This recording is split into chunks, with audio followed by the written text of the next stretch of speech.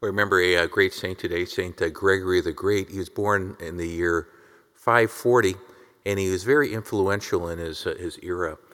And as we hear the reading from St. Paul today, we know that St. Paul was a great leader for the early church, and fundamentally sense with St. Paul that he was using his gifts, his great talents given by God, for God's glory and for the building up of the church, and always trying to deflect anything that would come toward him in terms of honors.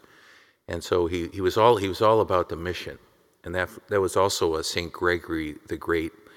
And I just wanted to read just a little bit about him from a book of the saints here. Just let me share a few lines here. Ordained a priest, he became one of the Pope's 7 deacons and also served 6 years in the East as papal representative in Constantinople. He was recalled to become an abbot, and at the age of 50 was elected Pope by the people and clergy of Rome, something he never sought after or ever expected, but he was actually very much involved in the secular area as a young man, and then felt this call to use his gifts for the church. He was direct and firm. He removed unworthy priests from office, forbade taking money for many services, emptied the papal treasury to ransom prisoners of the Lombards in northern Italy, and to care for persecuted Jews, as well as victims of plague and famine. He is very concerned about the conversion of England, sending 40 monks from his own monastery. He is known for his reform of the liturgy, for strengthening respect for the doctrine. Gregory lived in a time of perpetual strife and invading Lombards and difficult relations with the East.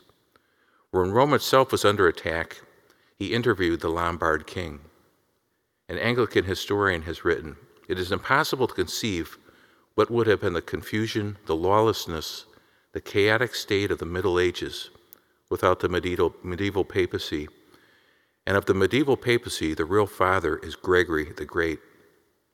In his book, Pastoral Care on the Duties and Qualities of a Bishop, was read for centuries after his death.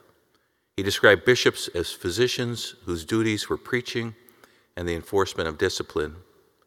In his own preaching, Gregory was skilled at applying the daily gospel readings to the needs of his listeners.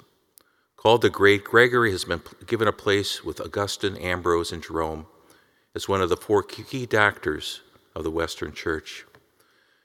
So someone who was given a wonderful gifts by God, and he used those to really his dying breath for God's glory and for the good of the church. And I think it's an example to us. You know, we're all blessed with a lot of talents and abilities. And like St. Paul, Gregory the Great, you know, it's never about us. And we need to be all about using those for, again, God's glory. And as Jesus said, your reward will be great in heaven. So on this side of heaven, we want to be use what God has given us for his glory.